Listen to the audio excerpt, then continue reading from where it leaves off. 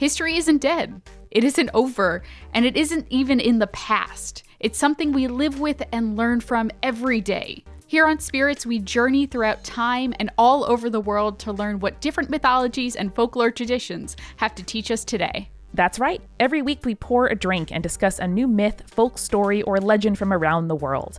Everything from the ancient Greek gods Persephone and Hades to tarot to urban legends.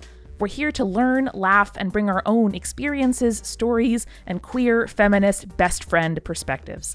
I'm Amanda, a mythology layperson. And I'm Julia, a mythology lover with degrees in history and religious studies. Join us as we learn from stories like the Indigenous Australian rainbow serpent and how it relates to environmentalism and climate change. Or the story of Izanami and Izanagi creating the world in Japanese mythology, which shows us how relationships can change and morph over time. Or the Sami sun goddess Biavi as she teaches us to support ourselves and people within our community with mental health issues.